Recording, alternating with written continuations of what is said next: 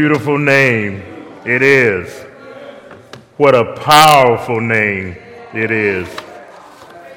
The name of Jesus Christ, our Lord. And just to be reminded in that song and in our very spirits of how important it is to understand that the Lord in which we serve has no rival, has no equal, and that we can trust him in all things. What a beautiful name it is. As we continue today in the second half of our lesson concerning Jesus Christ being the bread of life, it's important for us to recognize that we have the ability through our Lord Jesus Christ to be saved, to be secure, and to recognize that there is none like him. So I ask you to turn in your Bibles this morning to the book of John again as we continue our verse-by-verse, word-by-word exposition. To John chapter 6, verses 35 through 40. That's John chapter 6, verses 35 through 48. And if you found a sacred scripture, would you please acknowledge it by saying, "You have no rival, you have no equal." And we ask you to stand for the reading of God's inerrant, infallible word. And the word of God says this in John 6, 35 through 48. Jesus said to them, "I am the bread of life. Whoever comes to me shall not hunger. Whoever believes in me shall not thirst.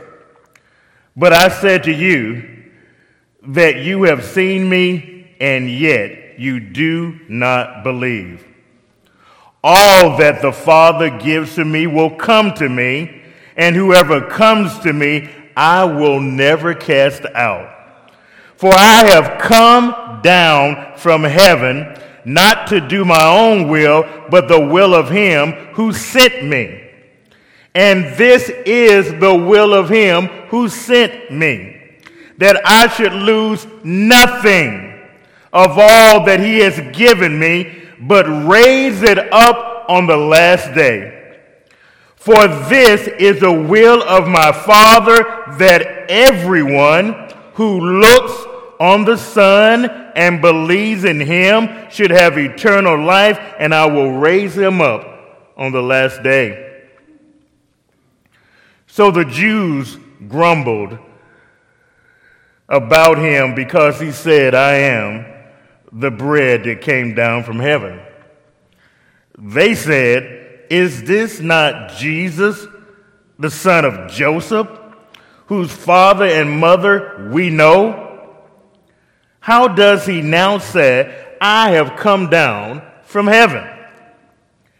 Jesus answered them, "Do not grumble among yourselves. No one can come to me unless the Father who sent me draws them, and I will raise him up on the last day. It is written in the prophets, and they will all be taught by God. Everyone who has heard and learned from the Father comes to me. Not that anyone has seen the Father, except he who is from God. He has seen the Father. Truly, truly, I say to you, whoever believes has eternal life. I am the bread of life." May the Lord add a blessing to the reading, the hearing, but most importantly, the understanding and living of his holy word. You may be seated.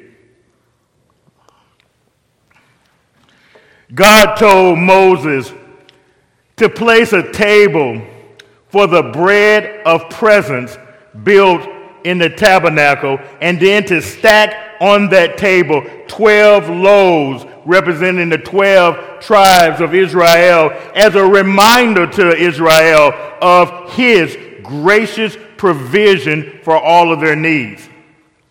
For the most part, only the priest could eat this bread, though in exceptional circumstances it would be given to others in dire straits. We see one time David has to eat from that table, don't we? Yet anyone who ate this bread found out that this bread could sustain life for a little while, but it could not make anyone live forever. Israel needed a different type of food to find eternal life. The bread that they needed and the bread that we need, we're going to see in this passage this morning. That bread is Christ Jesus our Lord. The Lord fed 5,000 with only 5 barley loaves and 2 fish, prompting that crowd to seek him out. Not because he blessed them, but because he fed them. Jesus responded to their search and told them that they should not just look for a temporary fix, not just look for bread that perishes, but they should look for and seek food that lasts forever, which is the food that God has commissioned through the Son of Man to give his people. At this point, the crowd asked, then what works must we do to get this bread? You know, the Jews had an understanding in their Jewish belief that the law, the Torah, was the bread that God gives. So they're asking here, what works of the Mosaic law must we carry through that we will receive eternal life? Jesus does not discourage them that something needs to be done to receive this life-giving food, but he wants them to know it's not the works of the law, but rather they must put their trust in him. John 6:29 says it this way. Jesus answered them, "This is the work of God, that you believe in him whom he has sent." In this statement, Jesus is claiming to be the one who ushers in the Messianic age. The Jews believed that the Messiah would miraculously bring manna from heaven. And he came, and Jesus does not dispute this assumption. He only says that their idea of life-giving manna is woefully inadequate, because he is the real manna. He is the bread of God that is able to satisfy the true hunger of their souls. You know, this phrase, the bread of God, is just another name for the bread of presence. Leviticus 21:6 says, "They shall be holy to their God and not profane the name of their God. For they offer the Lord's food offerings, the bread of their God. Therefore they shall be holy." It continues in verse 8, Leviticus 21:8. "You shall sanctify him, for he offers the bread of your God. He shall be holy to you, and I, the Lord, who sanctify you, am holy." So what is Jesus saying, Pastor? Jesus is saying in this passage that he is the fulfillment of the bread of presence under the old covenant. Christ is saying, I am far, far better than the former bread. I am far, far better than any priest you've had previously. That he is the only one that they should be willing to put their trust in for their eternal sustenance and receive life everlasting that cannot be taken away. Christ Jesus proves without a doubt in this passage that he is the bread of life. Would you pray with me? Dear gracious and heavenly Father, you have no rival. You have no equal.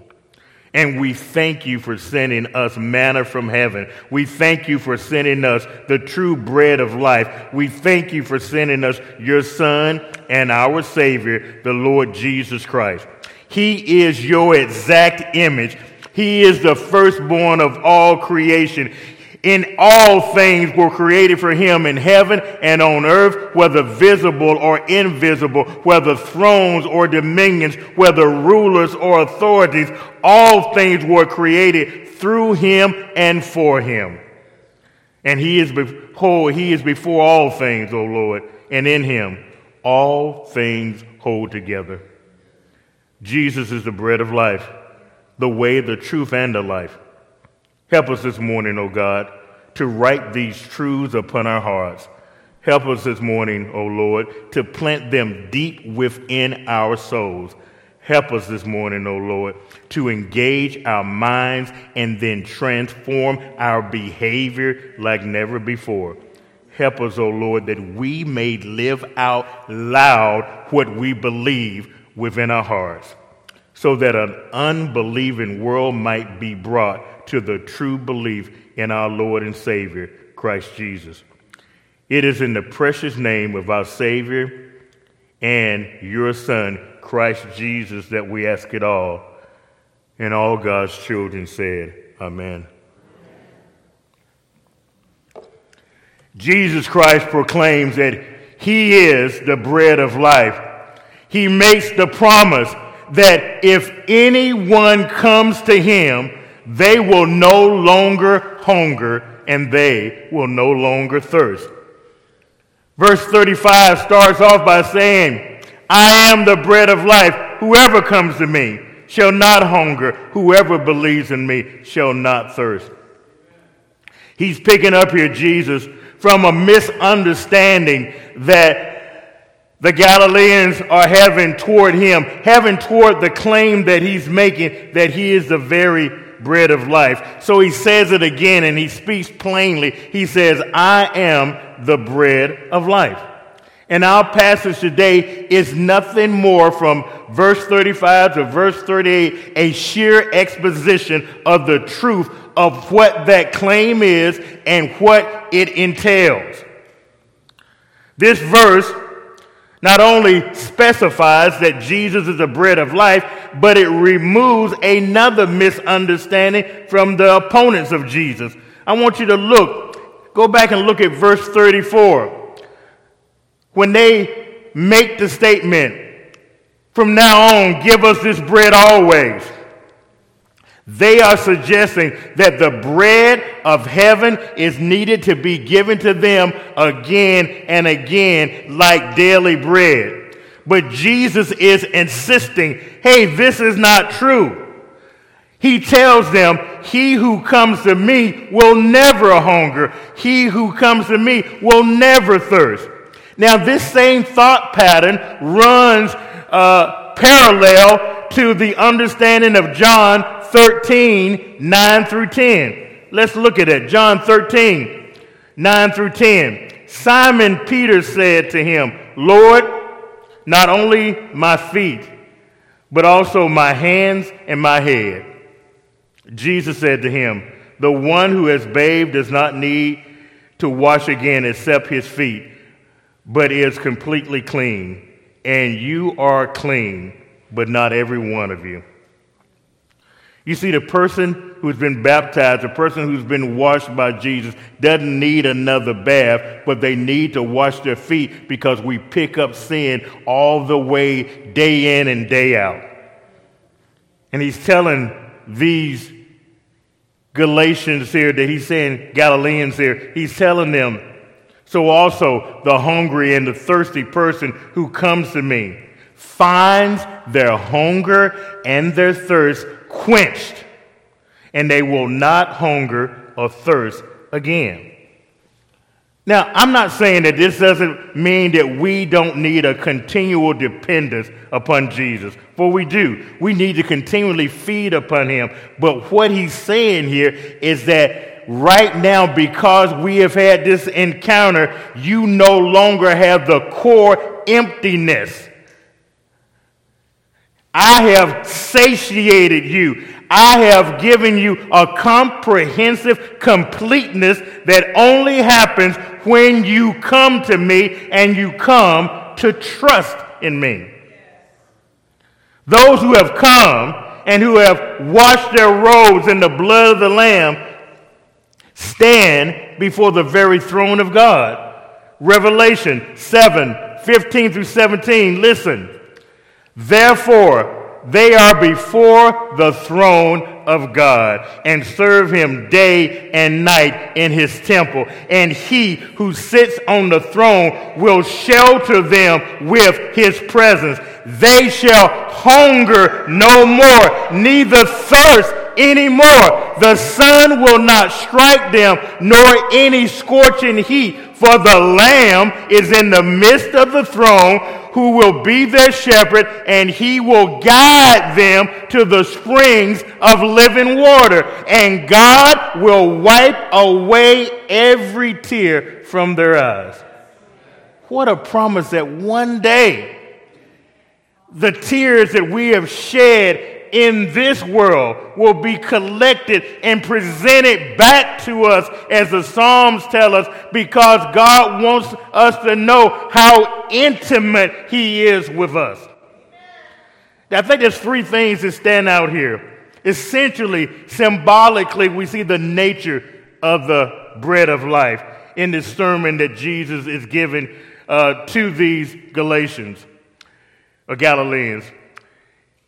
He's mingling here metaphorical and non-metaphorical elements.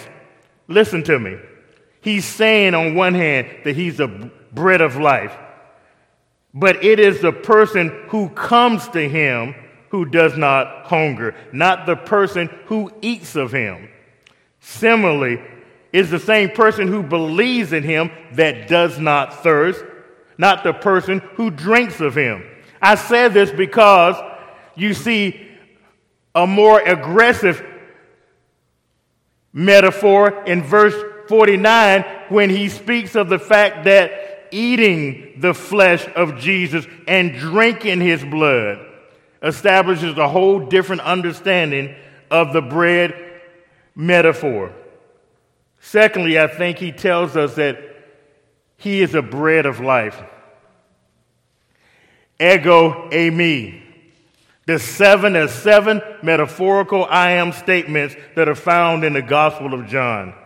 I am the bread of life. Jesus established a pattern here that he's going to continue through John's Gospel.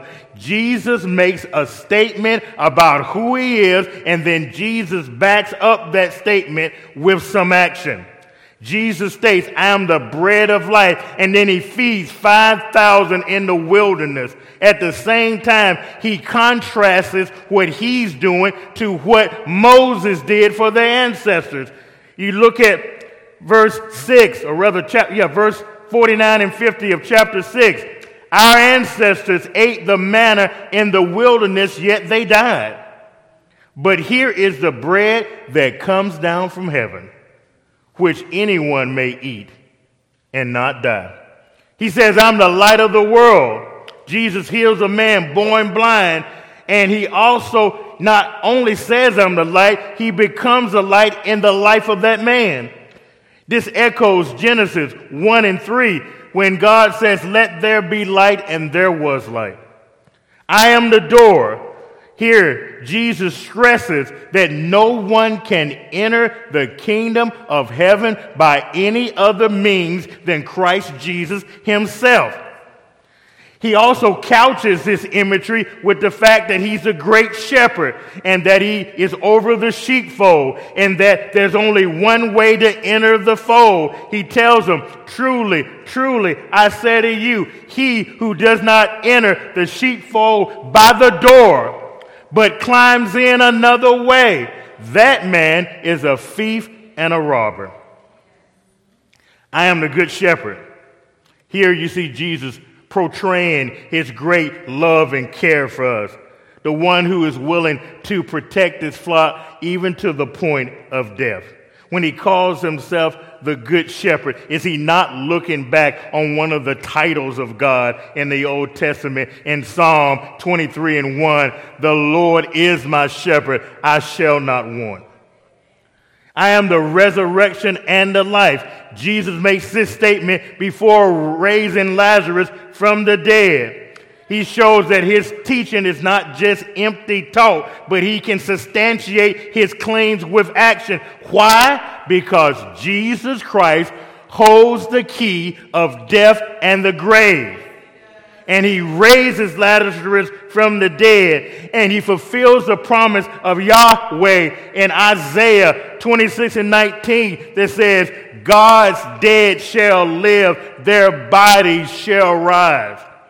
I am the way, the truth, and the life. This is packed with meaning. He's not saying that there are many ways to God. There's only one way to God.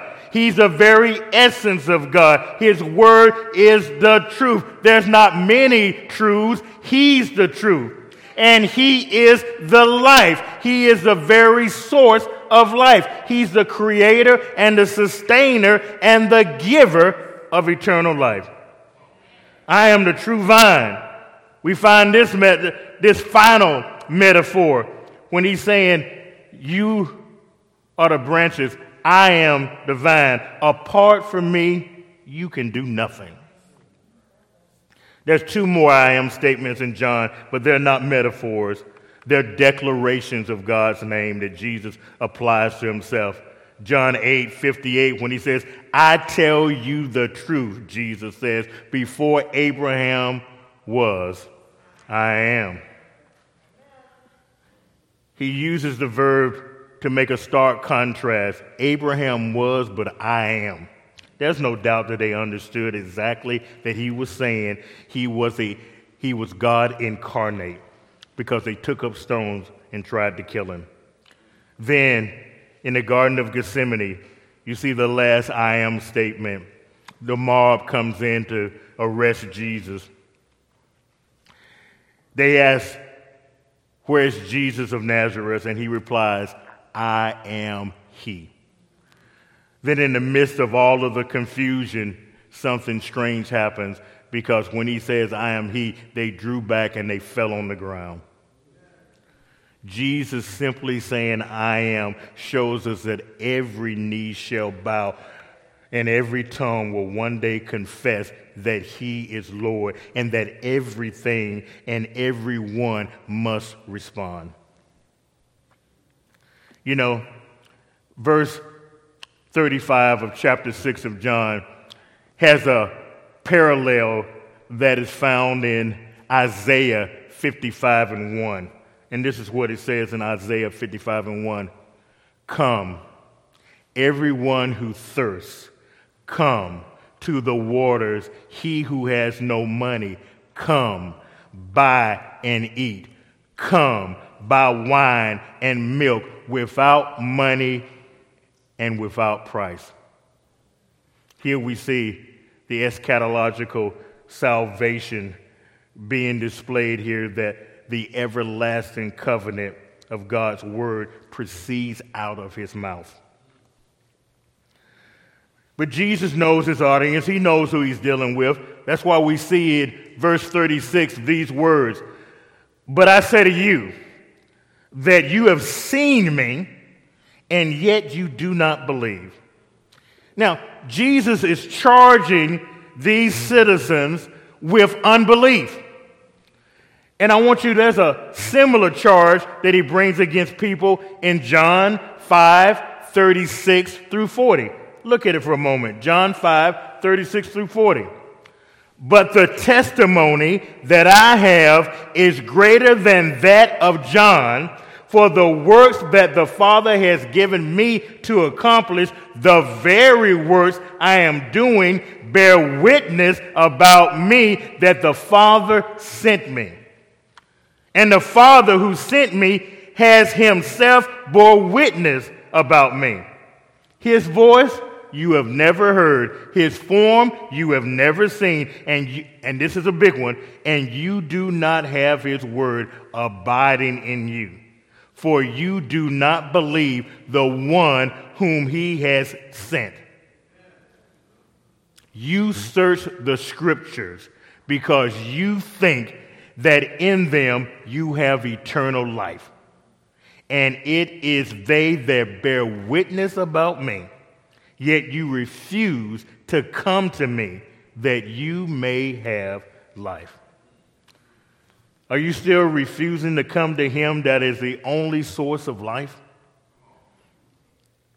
What other evidence are you possibly waiting upon? He's given us all that we need here in his book.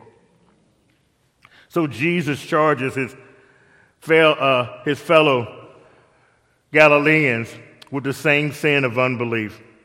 And think about what he's saying here. He's saying, you have seen me, but you've seen me in a human way as a mightily endowed man. You've seen me as maybe your potential king. But you have not seen me as a son of God that expresses the Father's word and also his deeds. You have seen what you wanted to see. You have seen bread and you have seen power, but you have no idea what that signifies. You have seen divine revelation at work. It has piqued your curiosity. It has heightened your appetite. It has nourished your political ambitions. All of that has been aroused, but your faith has not been aroused. You have not seen me for what and whom I truly am.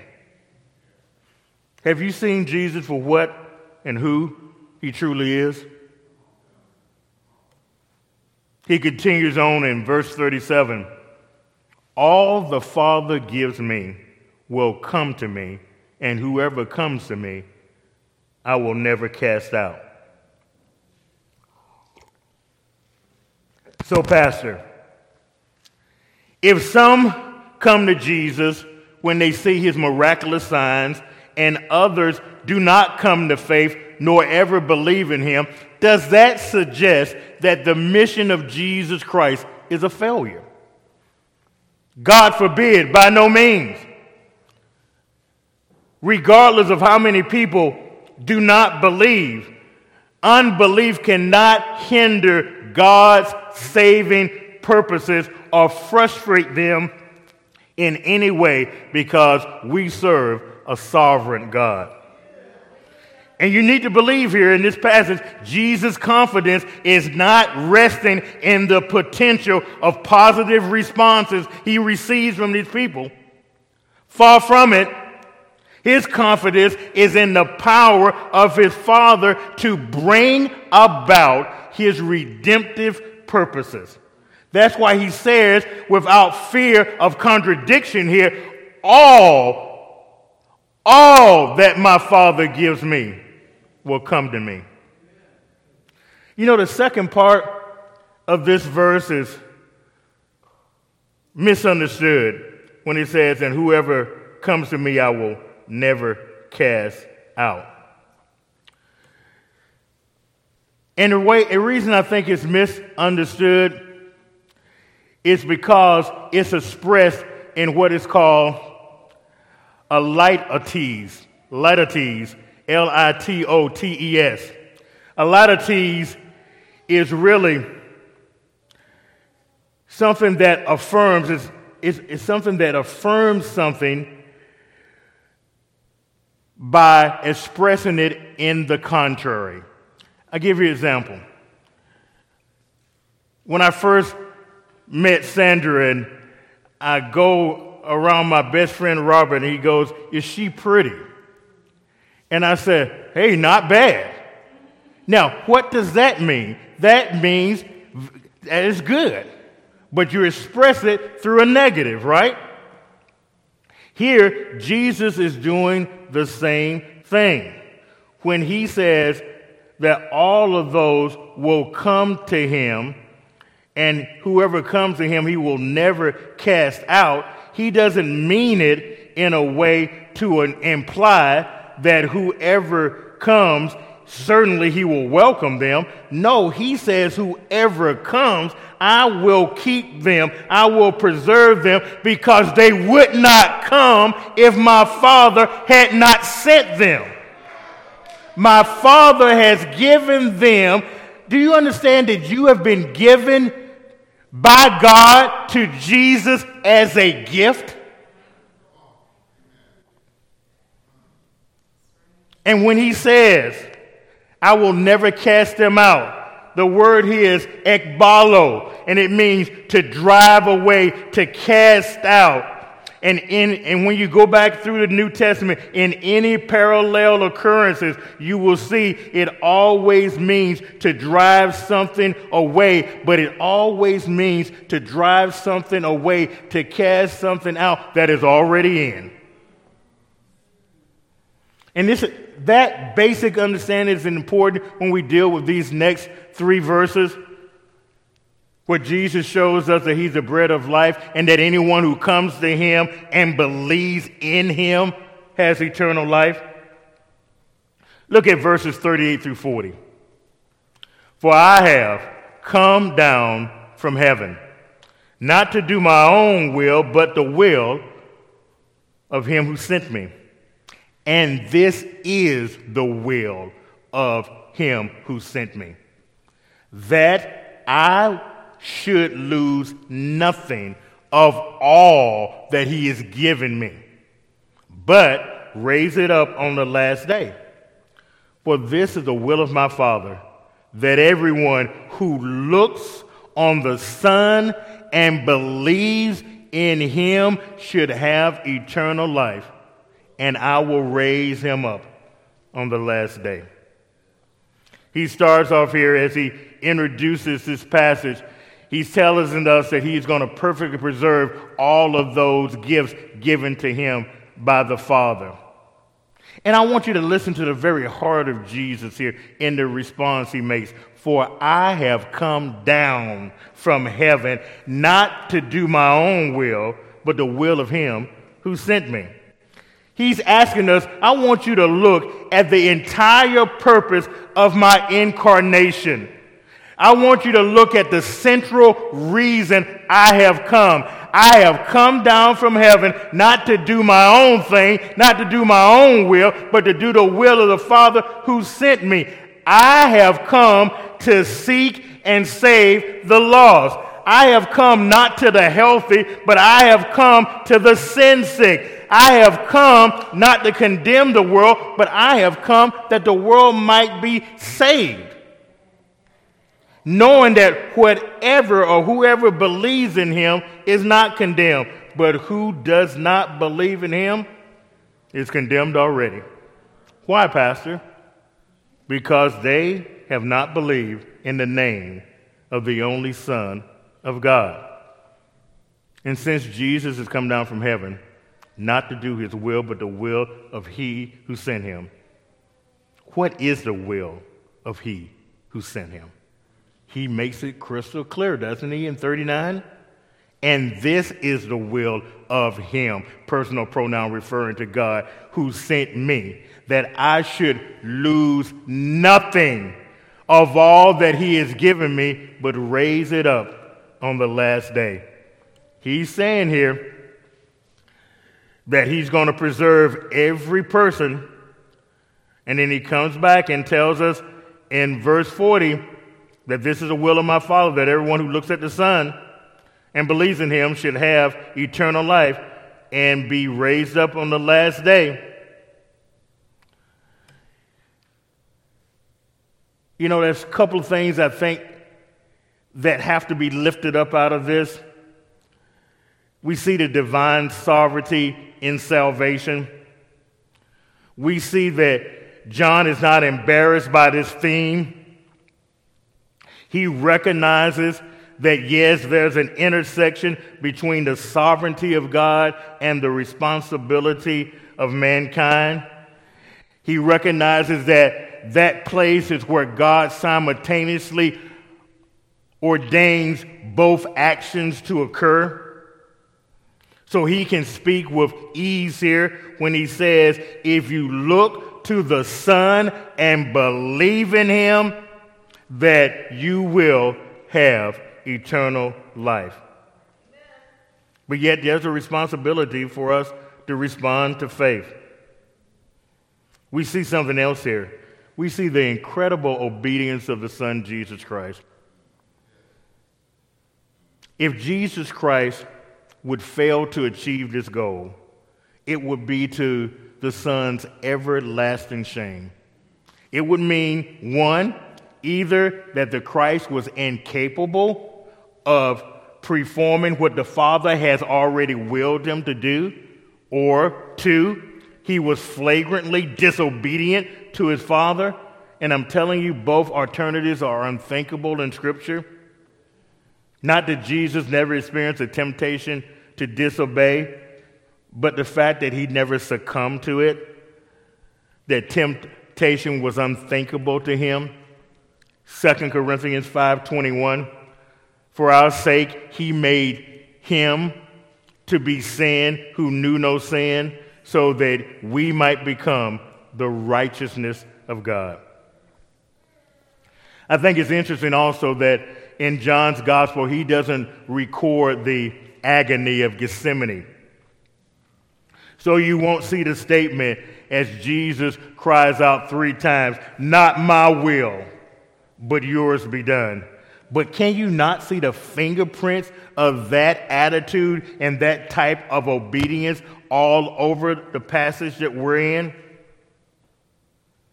We see here that Jesus Christ fulfills the initial fulfillment of his duty to God. Look at John 17:11 through 12. John 17:11 through 12. And I am no longer in the world, but they are in the world, and I am coming to you. Holy Father, keep them in your name, which you have given me, that they may be one even as we are one. While I was with them, I kept them in your name, which you have given me. I have guarded them. Listen now. I have guarded them, and not one of them has been lost except the son of destruction, that Scripture might be fulfilled. Jesus declares that he's kept every gift that God has given him, and that he's initiated this first fulfillment. And there's going to be more. He says that in chapter 17 as well. That there be other sheep. John 10:16. And I have other sheep, not of this fold, that I must bring them also. And they will listen to my voice, so there will be one flock and one shepherd. So what I'm trying to get over to you is that Jesus lost not one. Now you may, and Jesus has a flawless record. He's better than the Pittsburgh Steelers right now. But you may challenge me and say, well, Pastor, what about Judas? Well, what about Judas? Judas was not an exception. Judas was an example. You don't believe that? Look at John. John 6:70 through 71. John 6:70 through 71. Jesus answered them, did I not choose you, the 12, and one of you is a devil? He spoke of Judas, the son of Simon Iscariot, for he, one of the 12, was going to betray him. Judas was not an exception. He was an example. Look at John 17:12. While I was with them, I kept them in your name, which you have given me. I have guarded them, and not one of them has been lost except the son of destruction, that Scripture might be fulfilled. Judas was not an exception. He was an example. Because Jesus never fails. At the end of this passage in 40, we see that he gives the same proclamation again, the same proclamation, the same prescription, the same promise, and it's not out of place, but it takes us to a certain peak because it's the consummation of our journey here on earth. It is the pledge of eternal life that anyone, that he will raise them up on the last day. and give them eternal life. Do you understand that eternal life is more than an ending? It's really a beginning. It's a continuance of something that we have always been promised but never seen fully. It's passing from condemnation to commendation. It's passing from the acknowledgement of eternal life to the ascension to eternal life. It's the passing from belief in eternal life to the very beholding of eternal life. Because it is no longer a foretaste of eternal life, but it's the full banquet of eternal life that only occurs in the resurrection. Here, when he uses this verb look, whoever looks upon me, theoreo, he means whoever beholds me, whoever views me with great intensity, whoever seeks me with great attentiveness, whoever perceives me with the eyes and enjoys being in my presence. They look upon me in that way and believe in me. They will have eternal life. In verses 41 and 42, he answers as some people challenge his deity. And this is what happens. So the Jews grumbled about him because he said, I am the bread of life that came down from heaven. They said, is this not Jesus, the son of Joseph, whose father and mother we know? How does he now say, I came down from heaven? These are the Jews that were part of this synagogue and part of the one that was in Capernaum as well. They're grumbling here. They're displaying the same kind of unbelief and ungratefulness that their forefathers had displayed in the wilderness and complained before them. Look at Exodus 16, verses 2 through 3. Exodus 16, verses 2 through 3. And the whole congregation of the people of Israel grumbled against Moses and Aaron in the wilderness. And the people of Israel said to them, would that we had died in the hand of the Lord in the land of Egypt, when we sat down by the meat pots and ate bread to our full. For you have brought us out into the wilderness to kill the whole assembly with hunger. Skip down to 8 and 9 in the same chapter 16 of Exodus.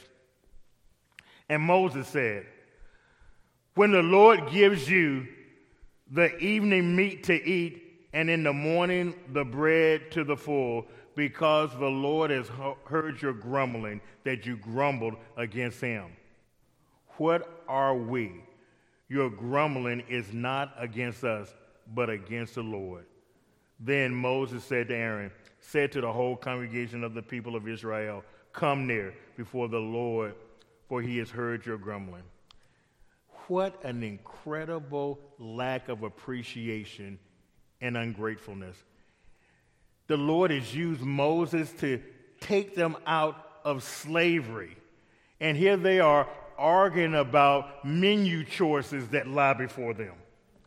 But isn't that like we are? We have such a short memory of what God has already done in our life, how he's already spared us, how he's already delivered us, how he's already showed that if we cast our cares upon him, he cares for us. Here we see these Galilean Jews.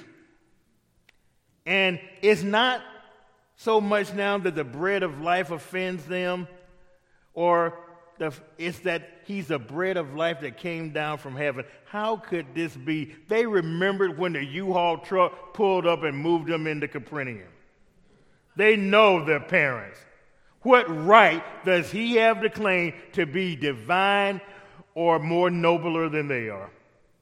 You see, the Jews thought they knew everything about Jesus' paternity. They spoke out of ignorance because they knew nothing of his virginal conception. They knew nothing of his true identity. Jesus had dealt with people like this before. John 8:42. John 8:42. Jesus said to them, "If God were your Father, you would love me. For I came from God, and I am here. I came not of my own accord, but he sent me." You see, they didn't see his true identity. They did not understand that he was the Word that had become flesh. We see here as we near the end an incredible and important point comes up. The fact that whoever comes to Jesus comes because the Father has drawn them. Look at verses 43 and 44. Jesus said to them, "Do not grumble among yourselves. No one can come to me unless the Father who sent me draws him, and I will raise him up on the last day." I'm sure the grumbling was insulting, but it was probably more dangerous than just insulting. The great commentator Lightfoot once said, "So long as man remains and is content to remain, confident in his own ability without divine help, to understand his own experiences and the meaning of those experiences, as long as he does not come to the Lord, he cannot believe, and only the Father can move him to this step, and then he will find the innumerable and final results of greatness." We see here that verse 42 is sometimes used by others to dilute the claim that is clearly expressed here.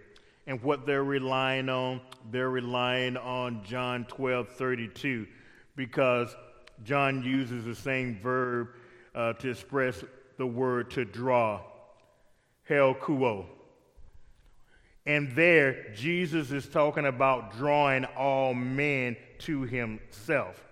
But what you got to recognize in context there, he is saying that I will draw all men to myself without distinction, both Jew and Gentiles, rather that I will draw all men without exception. You see, when we look at the Father drawing, we understand that it is God himself that compels belief. It is not the savage constraint of a rapist, but it's a wonderful wooing of a lover. We see in Isaiah 54:13 that the Old Testament promise says that they will be taught by God, that all your sons will be taught by the Lord, and great will be your children's peace. But let's just look at verse 44 for just a moment here.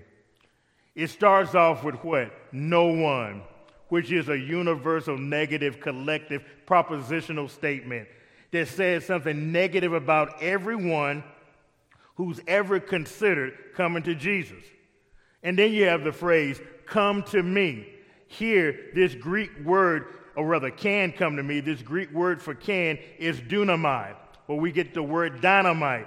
It talks about being able here, right? Dunamai means being able, having the ability. Do you remember in elementary school and you raise your hand and you ask your teacher, "Can I go to the restroom?" And she probably said to you, "I know you can," but what you mean to say is, "May I?" You see, can denotes ability. May gives permission. Jesus is saying no one, no human being has the ability in and of themselves to come to me. He says there's only one path, there's only one prescription, there's only one process that will ever bring you to this point. Unless the Father who sent me draws him. John uses the same verb, helkuo. And you know, helkuo means to draw or to drag. I don't know about you, but sometimes I wonder, was I drawn or was I dragged? But praise God I got here, right? Drawing is that internal illumination that comes from God that's commonplace in both testaments. Jeremiah looks forward to the new covenant that God will put his law in the minds of his people and he will write it on their hearts. Ezekiel says God has promised us a new heart and a new spirit. Joel said he anticipates a time where God will pour out his spirit not just on the Jews but all of his people. The point I'm trying to make here, this is something that God does. It's the equivalent of anointing, being anointed by his Holy One. It's a divine illumination, and we will respond to it, period. It's illumination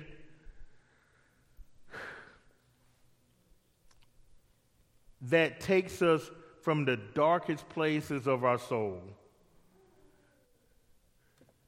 It takes us to the end of our self-reliance, the end of ourselves, the end of our self-delusion, the end of self itself.